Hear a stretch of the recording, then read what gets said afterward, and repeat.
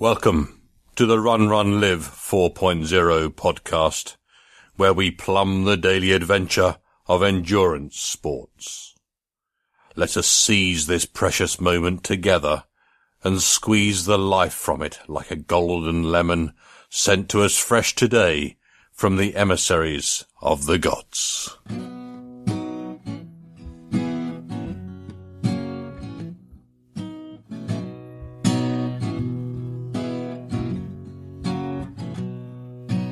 Ned, he was a terribly happy guy. Ned, he ate a moldy pumpkin pie.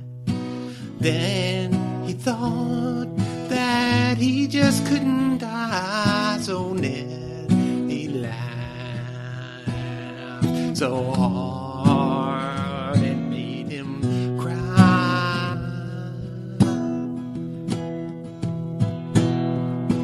Made him cry.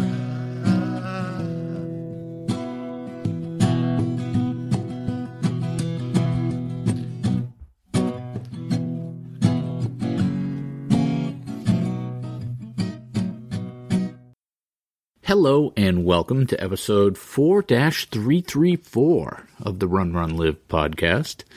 This is a milestone podcast. With this episode, I have caught up to Steve, who's currently on episode 334 of Fidipidation. See?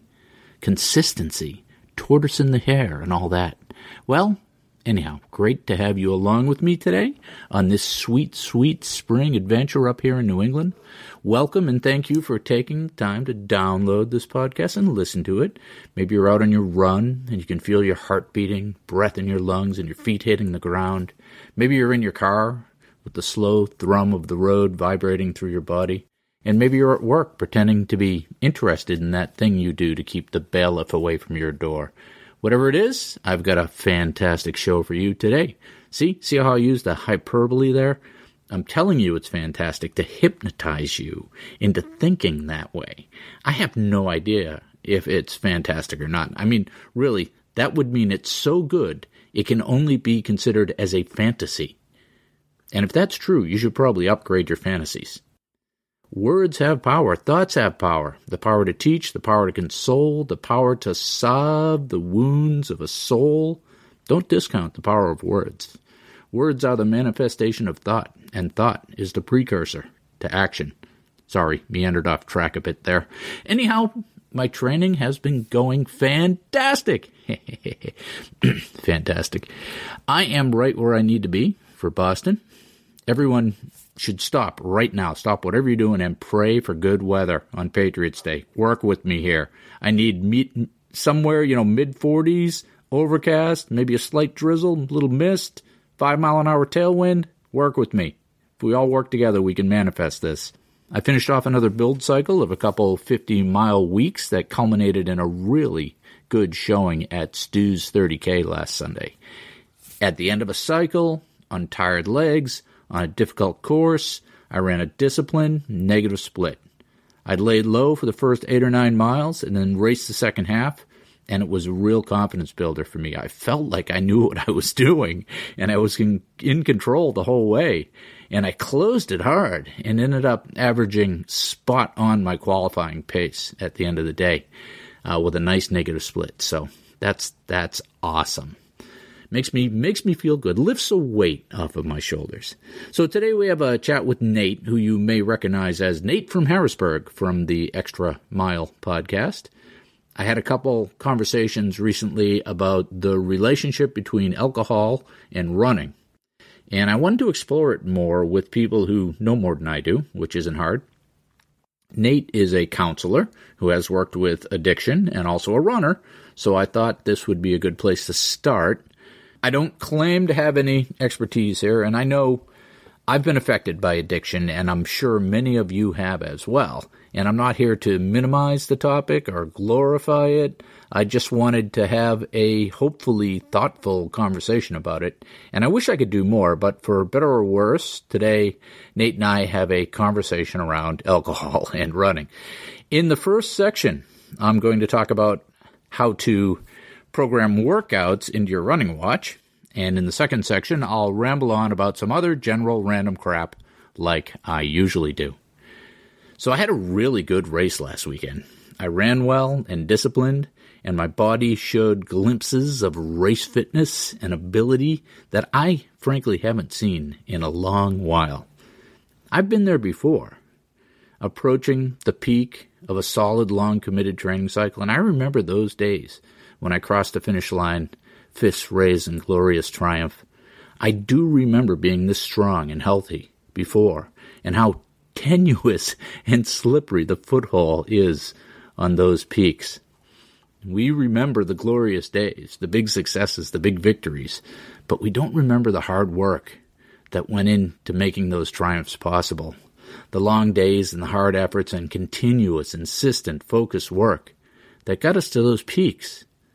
Those fade into a dreary montage, and all we remember is a summary. We remember that we are capable of these great things, but we forget that we need to do the work that goes into attaining them. The meal is remembered, the recipe is lost. And the same is true for failure. We remember the pain of falling down, but we forget the thousands of choices that led to it. When you crest the big hill and unexpectedly find there is a flatter bit of road and the going gets easier, it's easy to relax and fall prey to an entropy of spirit. Whether the slope is steep and your breathing is labored, or you find yourself moving with strength and ease, the work is always there. And remember to smile when you find that ease, and congratulate yourself for climbing to this point. But remember that the work that is done in the times of ease is the work that leads to success in the times of strain. The trick is to hold the smiles in one hand and the work in the other, and keep moving forward. On with the show. It is when we learn to leave our comfort zone that we find ourselves communing with our inner strength.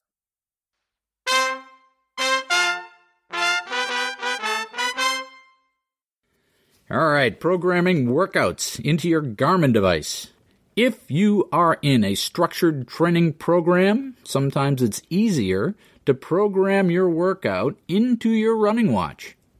Yeah, sometimes it is, so I'm going to talk about that. I have a Garmin 310 XT. This is your basic Garmin device. It's a bulked-up version of the tried-and-true 205 and 305 series. It is waterproof, has heart rate, has good GPS, good battery life, and it just works for running without a lot of hassle. Regardless of what Garmin device you have, most will have the ability to use structured, pre-designed workouts. In this article, I'm going to show you how to create and execute workouts. So, where do the workouts live on your watch? Well, the Garmin firmware on the watch is not the most intuitive or user-friendly, but it is functional once you get it figured out. On your watch, there will be a mode button. And when your watch is powered on, hit the mode button and you will get a menu. Select training to get the training submenu by using the arrow keys to select the option and hitting the enter button. And that's the basic user flow. Mode to enter a menu, arrow keys to highlight, enter to select. If you want to go back up the menu structure, to back out, so to speak, just keep hitting mode until you're back where you started at the main screen. So once you have selected the training submenu, you will see a workouts option. Select that, and you will get two choices, interval and custom. Interval will let you create a set of intervals on the fly, but I seldom use that feature. Custom workout is where you will find all the workouts that you have created. In custom workouts, it will list any workouts that you have created and saved. Typically, you will create the workouts on Garmin Connect, which is the website that Garmin stores all your results on when you sync. There is an option to create custom workouts on the watch itself, but that will make you crazy trying to figure out which little buttons to push to get what you want.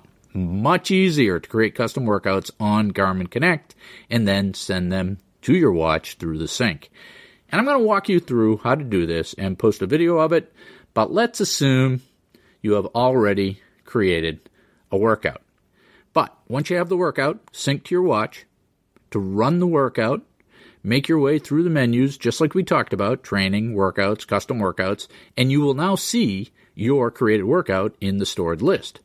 Select it with the arrow keys and hit enter. You will get a pop-up on the watch with the default option of Do Workout.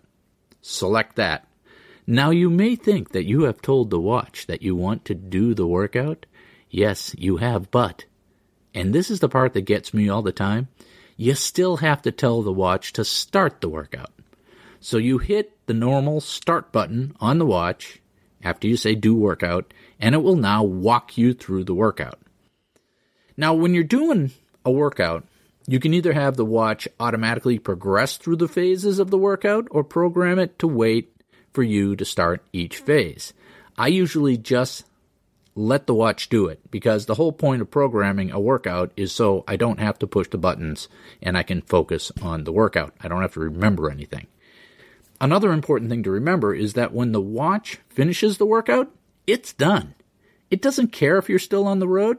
That workout is done as far as it's concerned, and it stops tracking. If you want to keep going, if you're not back to the barn yet, you got to hit start again to track the rest of the workout. Depending on what you have put as your target in a workout segment, for example, pace or heart rate, the watch will now nag at you to stay in that zone. It will do this by buzzing and displaying some informative text like speed up or slow down or in target zone. And this sounds good in theory, but many times when I'm deep in a workout, I can't read that text. And it would have been better to just have some sort of simple icon like a plus and minus sign, but nope, they don't do that.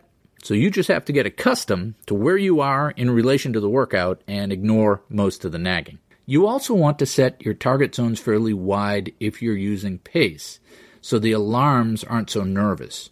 I usually do a plus or minus 10 seconds per mile buffer. For example, if the target pace is 8 minutes per mile, then set the low end at 7:50 and the top end at 8:10.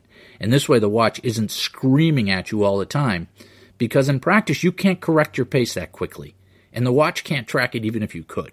So, how do you program the workout in Garmin Connect? At this point in the discussion, I'm going to give you a link to a quick screen capture video I did on how to create workouts in Garmin Connect, because it's way easier to show you than to tell you. In summary, it takes a little getting used to, but when you have a structured workout to do, it's surprisingly simple to program it into your watch for guidance. It's not perfect, and there are nuances that you have to get used to, but it can be very helpful. I like it because it lets me focus on executing the workout instead of worrying about what I have to do when. And in some of these particularly challenging workouts, my math skills and my ability to tell time get a bit funky. So having it programmed into the watch, pre-programmed, keeps me from having to think about it. And now for today's featured interview.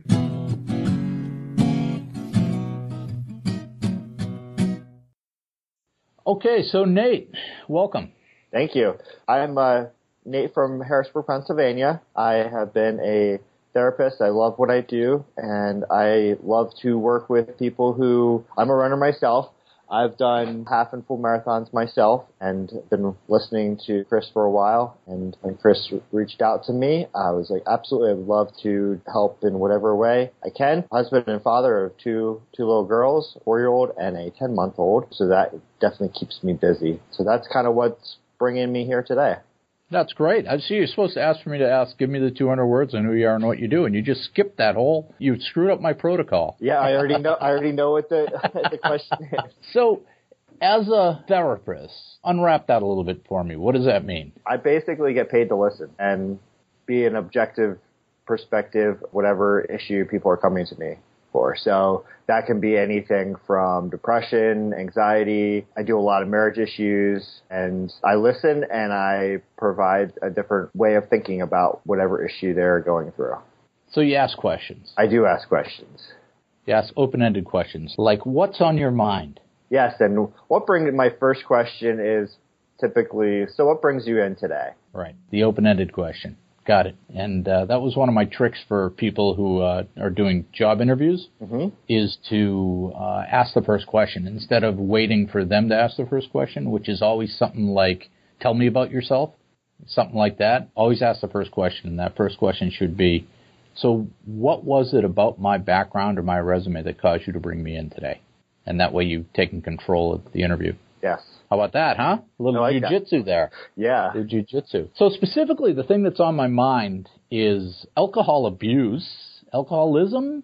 I don't know what we call it these days, but this correlation between drinking and running. I mean, running is sort of a pub sport. We see it on social media. We see it everywhere, right? I mean, running is associated with drinking, right? I like to tell people the two most popular, of the three most popular races with women, you know what two of them are? Well, one's Napa Valley and the other one is Wine Glass. So you have two wine-themed marathons. So it's not a sex thing either. It's across the board. There's a correlation with alcohol and running. Do you see that as well? Absolutely. In my own experience, my first marathon was Marine Corps Marathon, and while they gave us a beer at the end, I ended up giving that to somebody else. They were really happy about that, but it's everywhere. And whether people are going out for a beer after a run or the night before a race or whatever it might be, and also it's just like that reward thing, I guess, something like that. Right. So it's my reward for running, but it also creates a habit. It creates a feedback loop, right? Yes. So when I do this, I get this, and you have that feedback loop, and you burn in a habit. And habits, they're automatic, and that's what makes them difficult, right? So in your practice, do you have people who are challenged with addictions? Yes. Some of them are. My background's actually in the mostly alcohol and drug addictions, and so I've been able to work with a lot of different people who have addiction. It could be the other things. It could be food. It could be sex. It could be anything. So do all addictions sort of have the same pattern, though? I would say that drug and alcohol has a different pattern than, say, the other things like food or sex or something like that. They're still reinforced, and they're still kind of go in that circle, but they're different, but they're similar. That makes sense. So what's the pattern of a drug or an alcohol addiction? Well, I think it's basically, bottom line, it goes, I'm doing it just socially or kind of recreationally. I enjoy it. It makes me feel good, but I'm not doing it for any emotional reasons. And then it progresses. I do it because it makes me feel good. It also makes me not have to feel the other emotions, whatever I'm going through. That it just gets, again, that pattern. It's more than just a habit, but it's something that just really gets ingrained in their social world, who they spend time with, and how they spend their time. So what are the indicators, to use a clinical term, right? So I'm out and I'm having beers with my running buddies, or I'm out doing something. You know, what are some of the indicators that might be something you got to watch out for, or you're on a slippery slope? The biggest question I would ask, as you said at the beginning, I asked a lot of questions, is how is it impacting your relationship with your significant others, with your spouse, your friends? Are you going, so after you go out with friends, are you going back and drinking more? Another thing is it becoming like a binge type of a deal where you're drinking, maybe you're not drinking every day or every time you run, but it's a binge thing where you're drinking a whole ton, and maybe that's not directly impacting like your rest of your life, but it's definitely impacting that day. So there's negative impact on your life. Right. So what it does is when it get out of control, that you're doing it when you're not necessarily choosing to do it. And I think also the reason that you're doing it, whether you're out after a run, after a marathon, you get a beer, I see no problem with that. You're celebrating, and that's great. But then if it's after each run, or if it's like you look at the drinking as a reward, oh, I did this hard run, or I did this hard track work, and I'm going to go home and drink a beer, or go to the bar and drink a beer, or a whole ton for that matter. Yeah, it's probably not one beer or two beers or three beers that's the problem. It's the 3 beers at the bar and then going home and drinking 6 more. Exactly, Chris. Yep.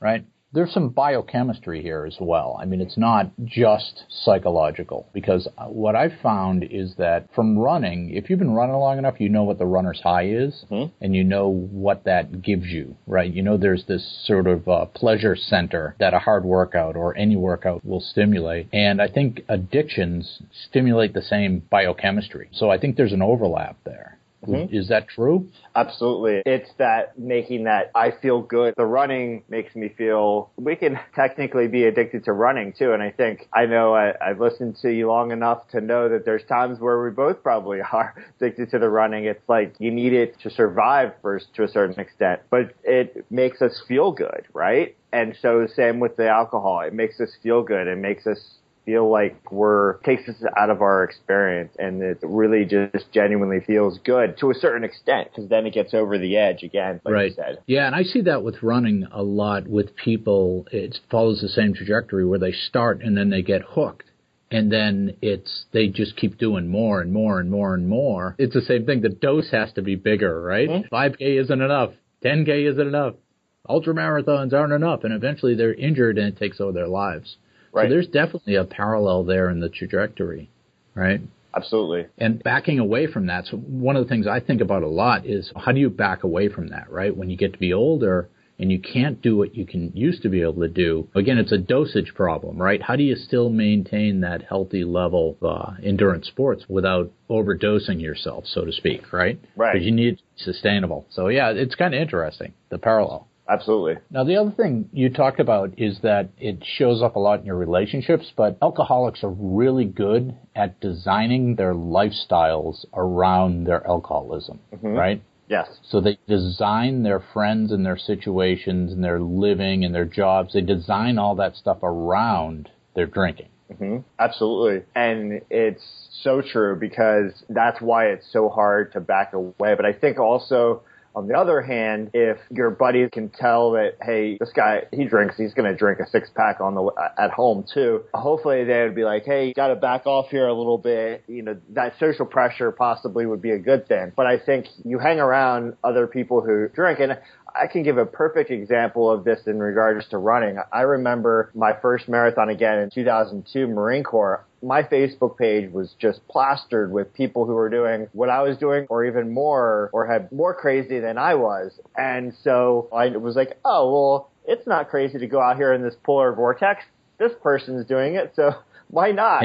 And so now I don't necessarily have all those connections. I'm not running as much. And so, you know what? I didn't run all that much this winter outside. And so that impacted my running and how much I did and what I would be willing to do outside. Same thing with the drinking. I think, oh, my buddy's drinking more than me. It's all right.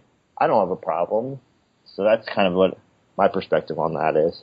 Well, the summary is it's the people you hang around with really have a major impact on your behaviors. Absolutely. And sometimes that's self-designed, and sometimes you just fall into it. So that's another one of those indicators you want to look at is have you, whether thoughtfully or non-thoughtfully, designed your social situation around your behavior, right? Absolutely, Chris. And I think Jim Barone talks a lot about that, but we talk a lot about his quote about top 5 people who you're interacting with. And if all of those people are drinking a lot, then maybe you need to take a look at that. I mean, at least be aware of how that's impacting us. So that being said, I'm sure you not only deal with people who are struggling with addiction directly, but you also deal with people who have close relations where it's impacting them, like a husband or a wife or a mother or a daughter or that sort of thing.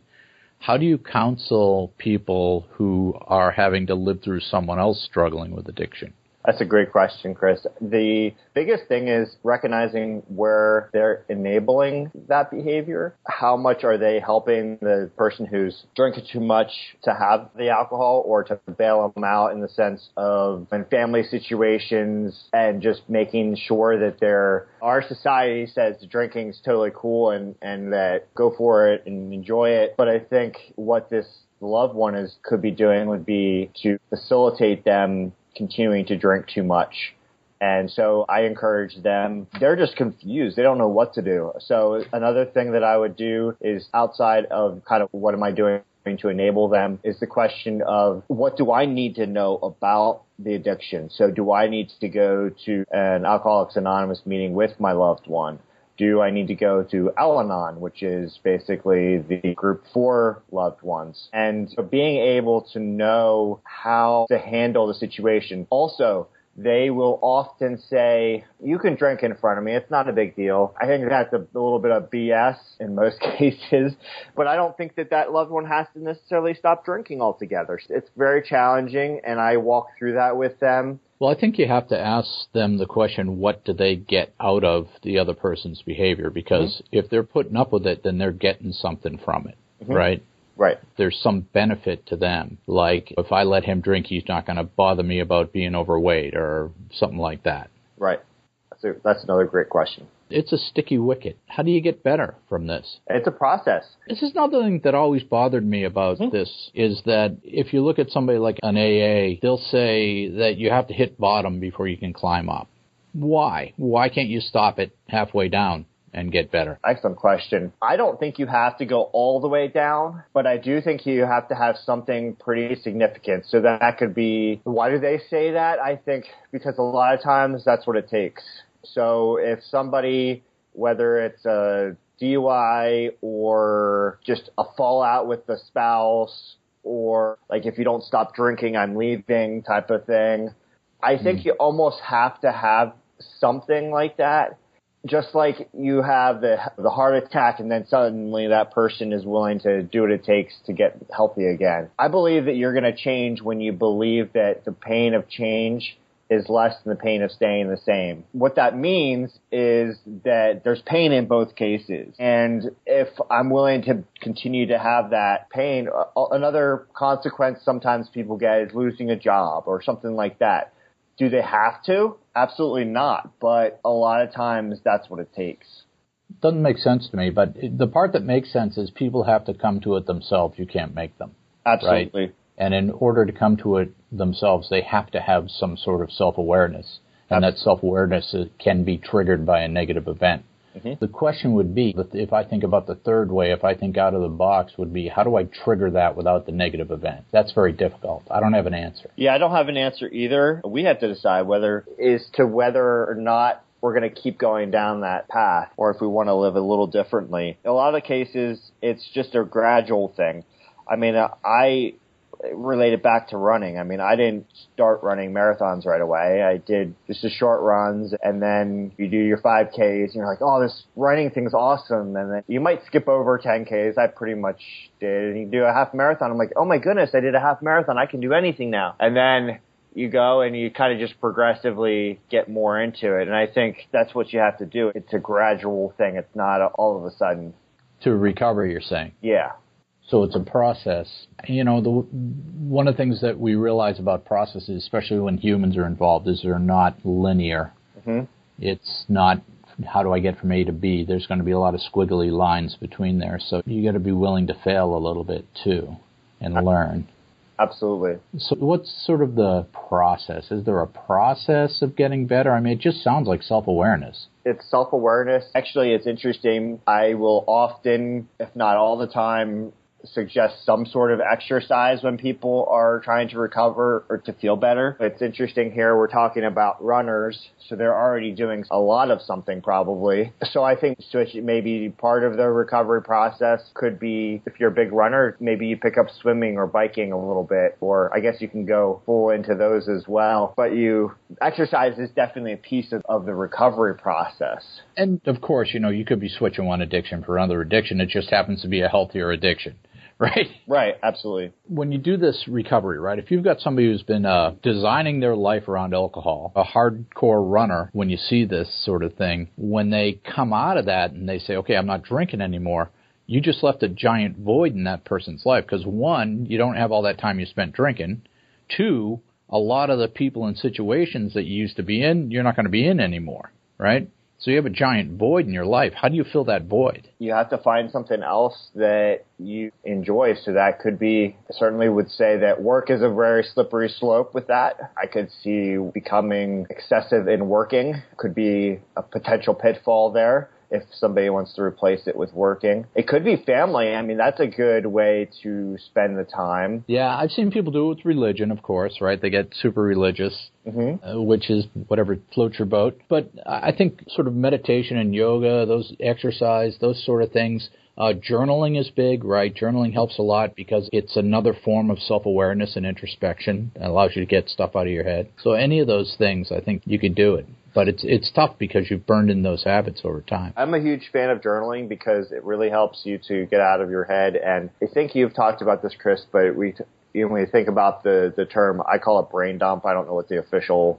clinical term is, but basically just writing down all the thoughts you're having and not judging anything, but just like throwing it down on paper. That really helps because you're able to, again, get out of your head. It leaves room for you to do some thinking, right? If your brain's all cluttered up with stuff you're worried about, it gives it a safe spot to put that stuff aside. Mm-hmm. And so you can get on some thinking. All right. What would be your top 3 takeaways from this topic, Nate? If you had to give people some advice, what would you say it is? Mm-hmm. Given, the disclaimer, you're a counselor, but I'm not even a certified coach. What I can do with this disclaimer on my end is that you're not in my office with me right now. And so this is general advice, and I would take into consideration a lot of things. With that being said, Chris, definitely number 1 is to look at who you're spending time with. Those people, they impact us more than we think. So maybe write down the top 5 people that you're spending time with. And then calling somebody like me. And so what that does is, first of all, asking for help is huge.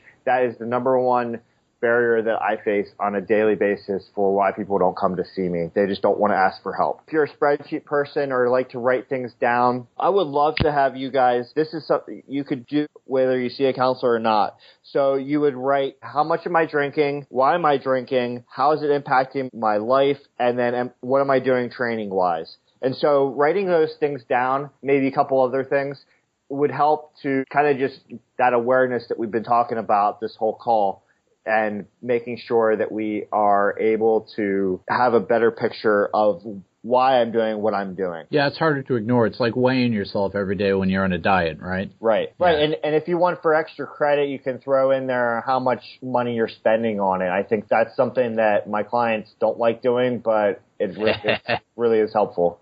Yeah.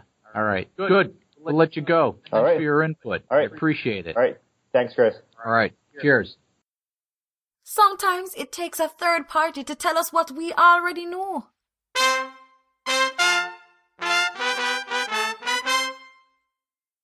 Selling change. All change is a sales job. People don't want to change. They want their situation to change. They want their discomforts to change. They want others to change, but seldom does anyone want to change. Change has to be sold. And how do you sell change? Well, there's lots of ways. One way is to paint a picture of how great everything will be when you change. If you do this, you will have a 300% return on investment and a 3-month payback. You'll feel great. You'll be free. You'll have much more joy in your life if only you will change.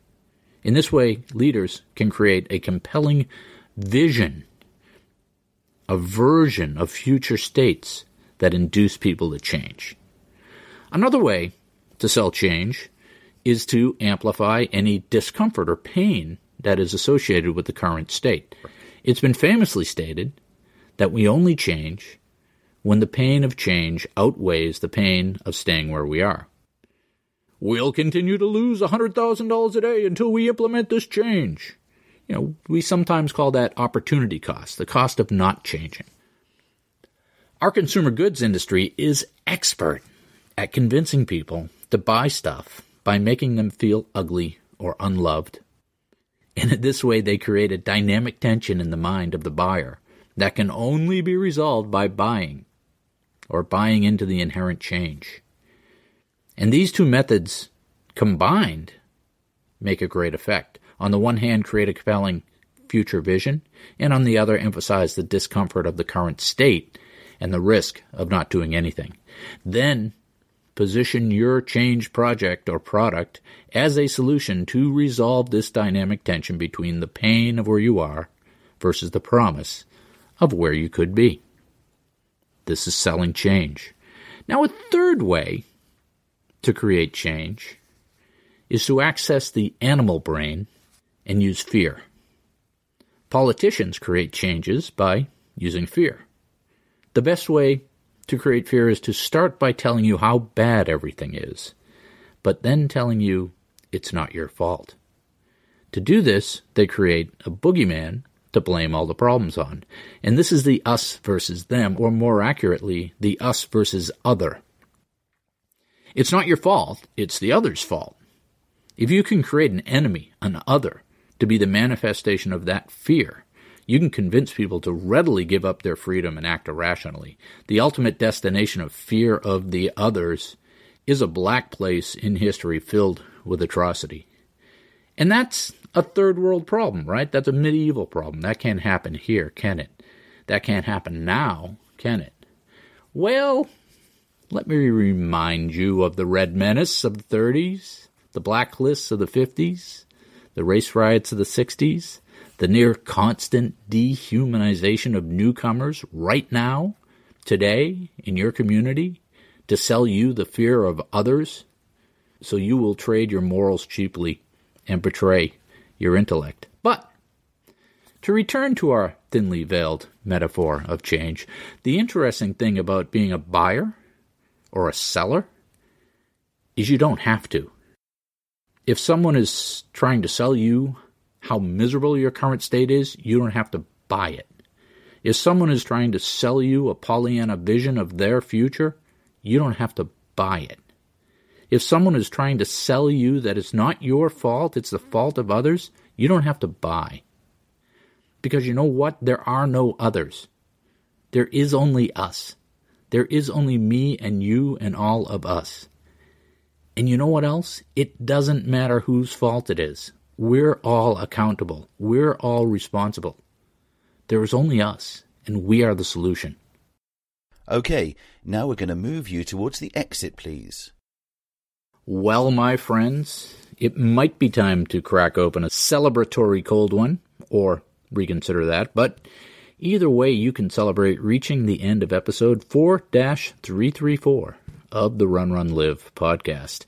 Have you noticed the new editing? This will be the second podcast with entirely outsourced content editing. Anybody having any quality issues? Let me know.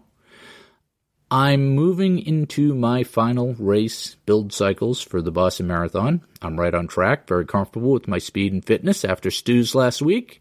I am working on a race report for Stu's, so stay tuned for that. My next race is the Eastern States 20 miler, March 26th. It's on a Saturday this year because of Easter, and that will be my last pace run before Boston. I'm right on track. And I'd like to thank all my friends who have contributed to my Team Hoyt Fund for Boston. I can still use your help. If you can, I would appreciate it. I'm still planning to run the in and out of the Grand Canyon on Thursday, May 19th, whether you're too chicken to join me or not. The Groton Road Race is April 24th. And with the nice weather, it looks like we're going to have a really good year. We've set up the virtual race option, so no matter where you are, you can sign up and run, and we'll send you one of our super nice 25th anniversary shirts. Just go to GrotonRoadRace.com. Next week, I have an interview with Neely Gracie, who is a pro elite runner. She's just at the beginning of her career. She knocked out a sub-70 half at Philly and is making her debut at Boston this year at the marathon distance.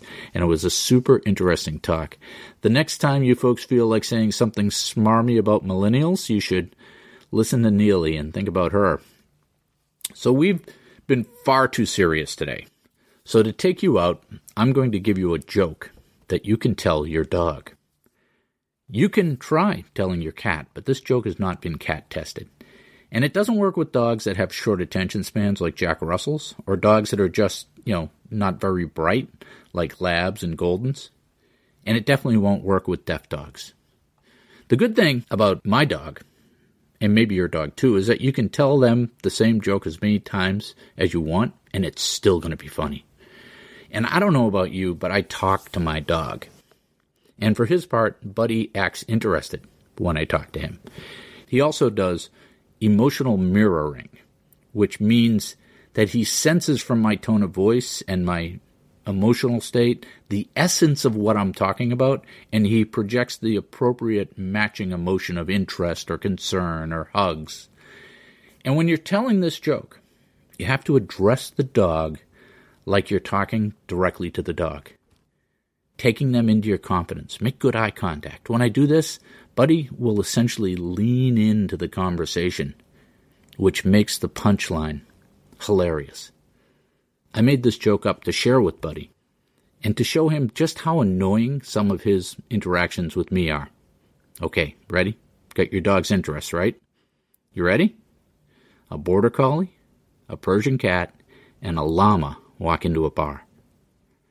They walk up to the bartender. The bartender leans in close and says, "Bark!" See, it's funny because the dog jumps about a foot in the air every time. Tell your dog a joke, and I'll see you out there. And then he thought that he just couldn't die. So Ned, he laughed so hard it made him cry. Of a couple of 50-mile weeks, stupid dog.